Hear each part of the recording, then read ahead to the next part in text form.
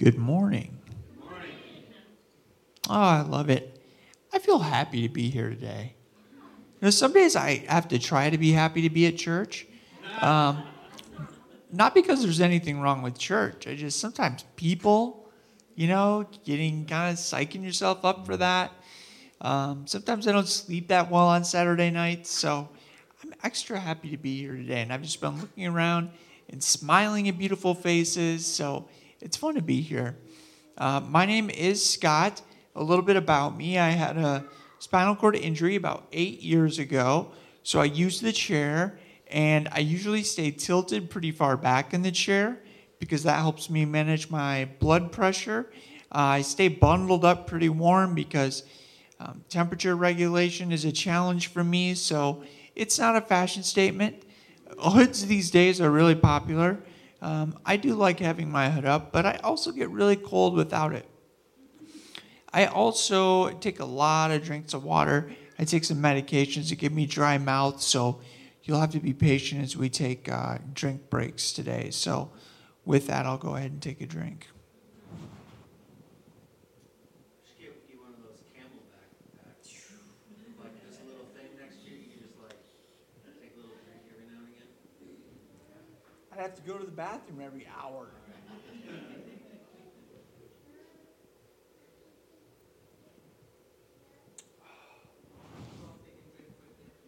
Yes. Sip breaks. How do I say this? Have you used that phrase this week? I use it quite a bit. I'm someone who really likes to think before I speak. So sometimes I'm really careful how I say things. My wife is nodding her head. We were arguing about this last night.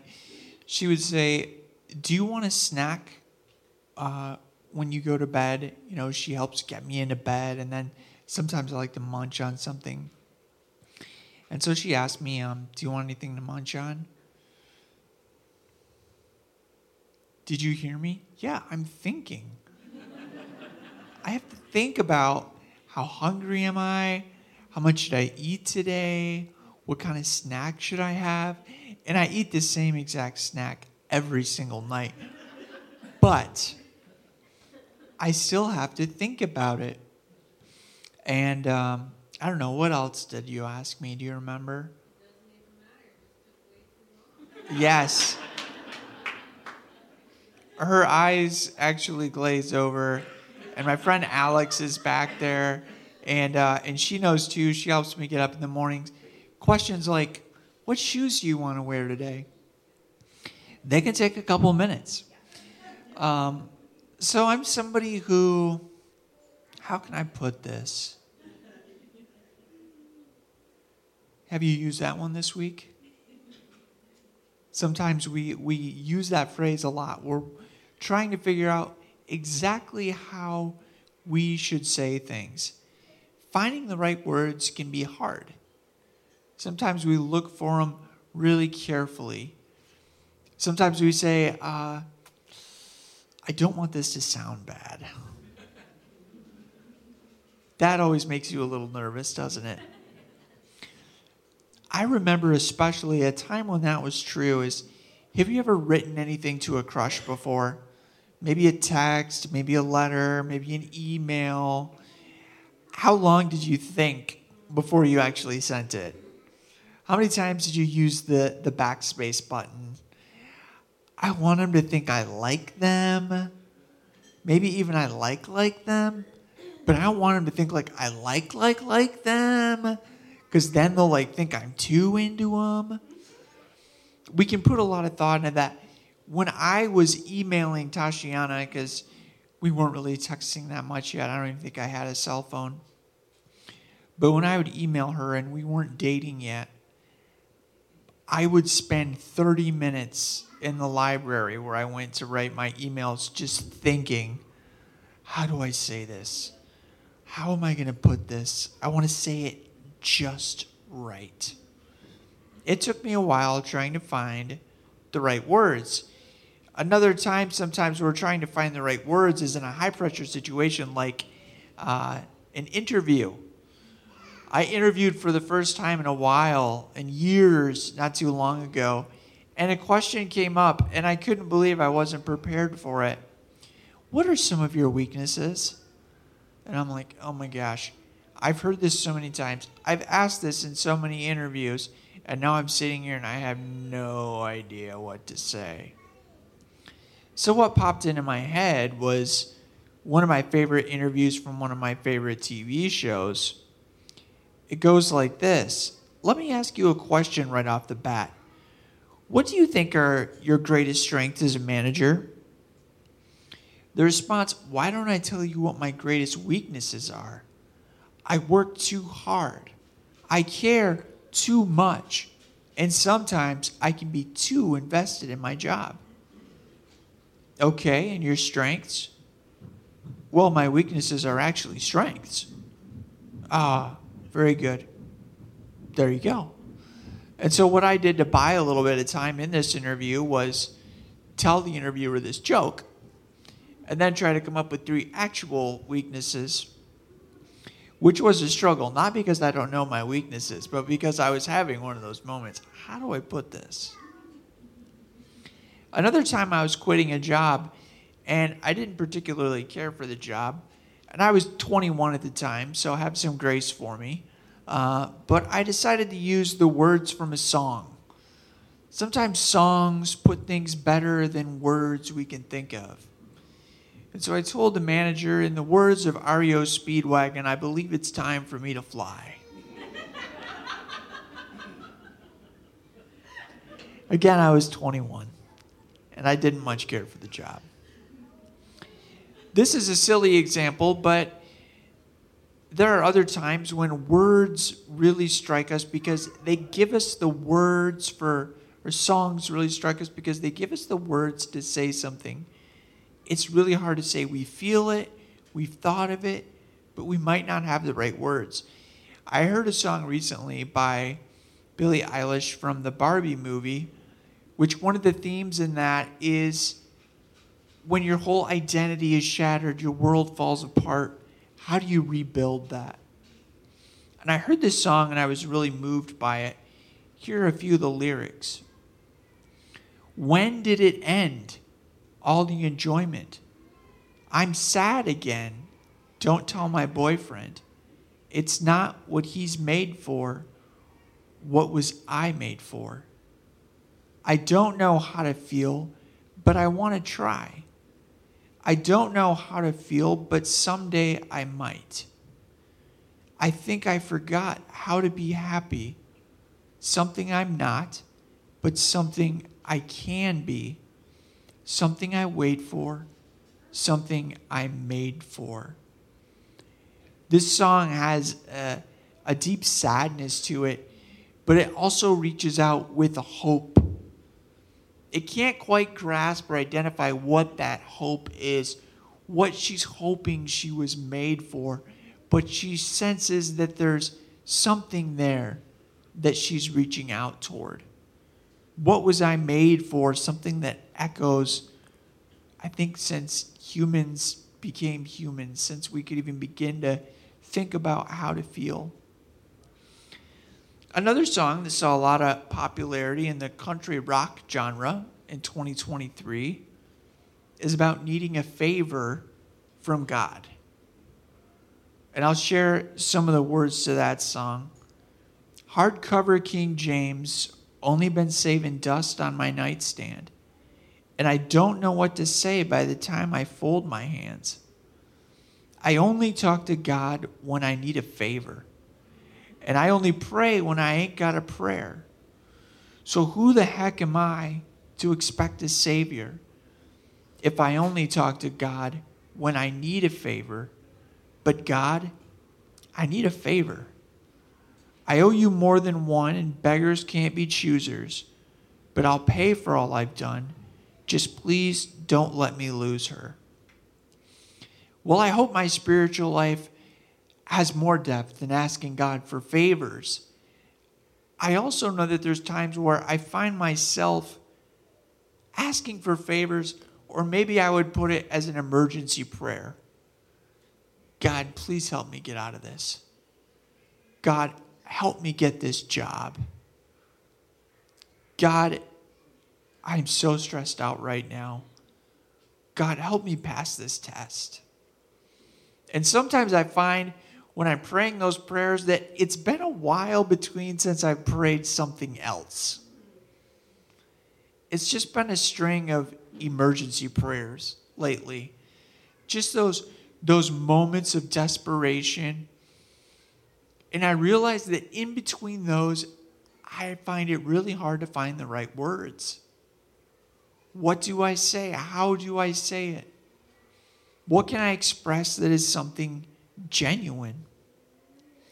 God gives us the words in the Bible. He gives us the answers to the test. He gives us a whole book of prayers, the Psalms. The Psalms are the longest book in the Bible, 150 chapters, longest by a long shot.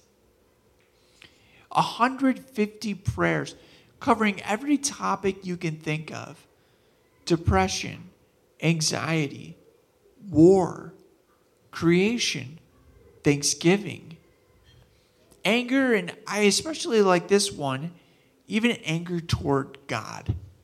Sometimes I need permission to express that because I feel it. And wouldn't you know that God gives us the words to even tell him when we're angry with him?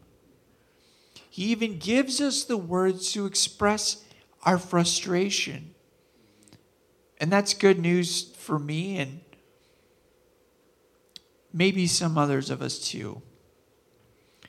A lot of the Psalms were written by someone named David, King David, the same David that fought Goliath, the same David who did so many things. And I want to mention some of his life experiences for a moment because as someone who wrote a lot of Psalms, he can give us an idea of just how many topics there are, how many themes. He grew up as a shepherd. He loved creation. He grew up looking at the mountains, the grass, the trees, the sheep, the predators, all of those things. He grew up knowing what war was like, the violence, having made his fame by killing the champion of another nation. He knew the highest highs, but he also knew the lowest lows.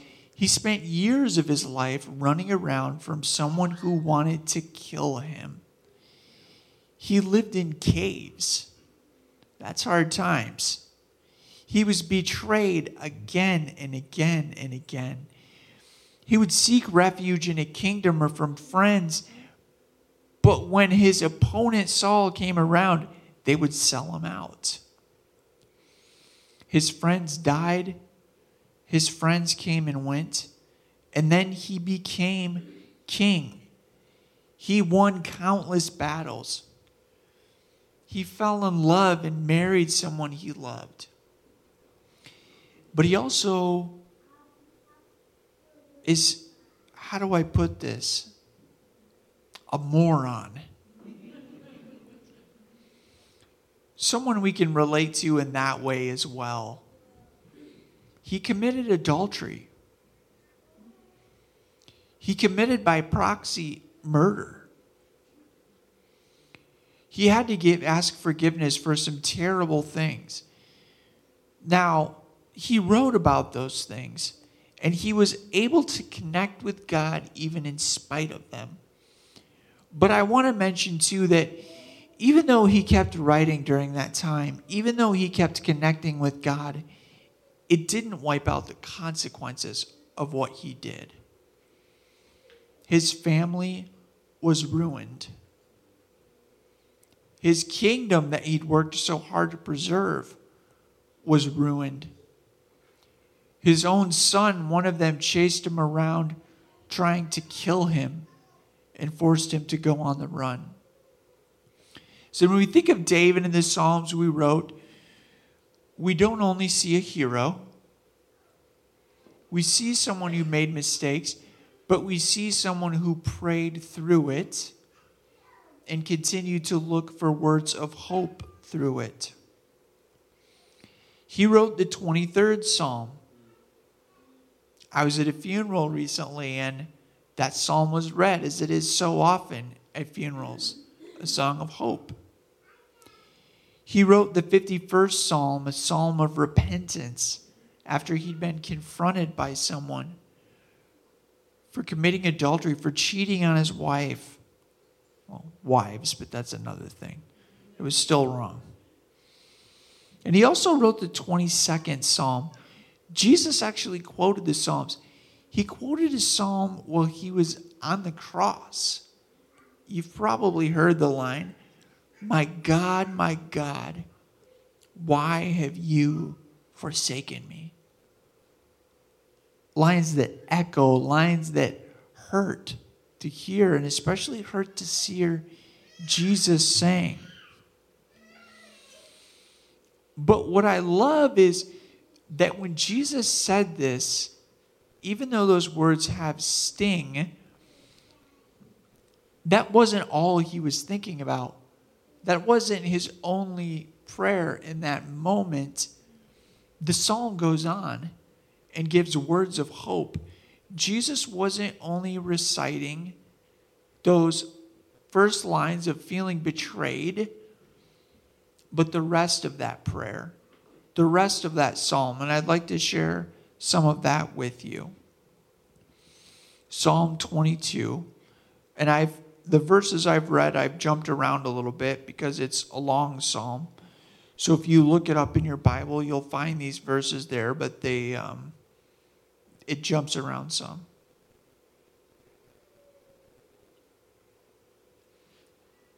My God, why have you forsaken me? Why are you so far from saving me, so far from my cries of anguish? My God, I cry out by day, but you do not answer. By night, but I find no rest. Yet in you, our ancestors put their trust. They trusted and you delivered them. To you they cry out and you saved them. In you they trusted and were not put to shame. You brought me out of the womb. You made me trust in you even in my mother's arms. From birth I relied on you. From my mother's belly you have been my God. Lord, do not be far from me. You are my strength. Come quickly to help me.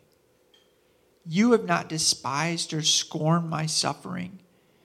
You have not hidden your face from me, but have listened to my cry for help. Jesus said the words, my God, why have you forsaken me? But even in that moment, as he felt forsaken, he was also praying, knowing that he was not abandoned by God. He was loved by God. He was seen by God.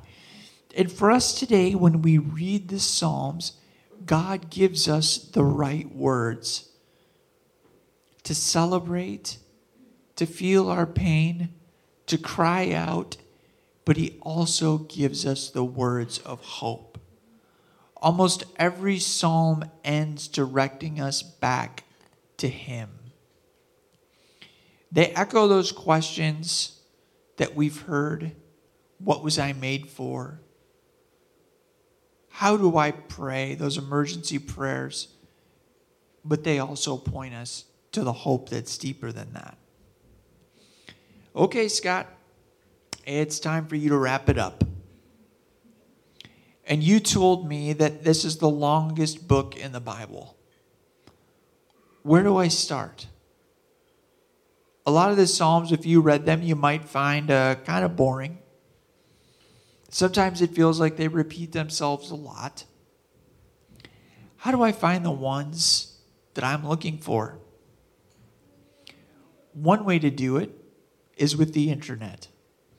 If you Google Psalms about hope, Psalms about anxiety, songs about creation. All kinds of things will pop up. Now it's Google, so all kinds of things will pop up. So you have to be careful getting your Bible verses from Google, but it's a place you can start. Another place that's really helpful for praying the Psalms is an app called YouVersion. If you put in your app search Bible, it's the first one that will pop up. Now on there you can read the Psalms, but there's also plans.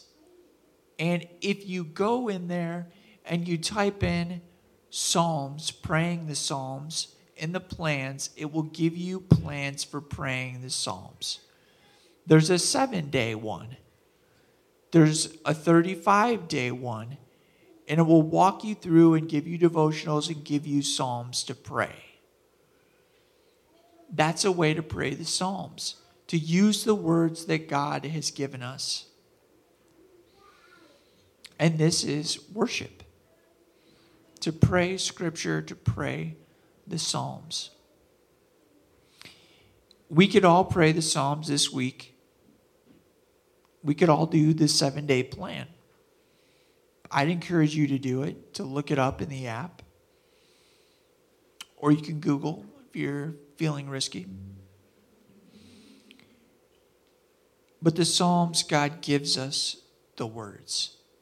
Amen. Let's pray. God, as we do this series on worship, we think about praying the Psalms. We think about how you give us the words we need. You give us the words to voice our fears, our joy, and you also point us back to you. And we thank you for that. In Jesus' name we pray. Amen.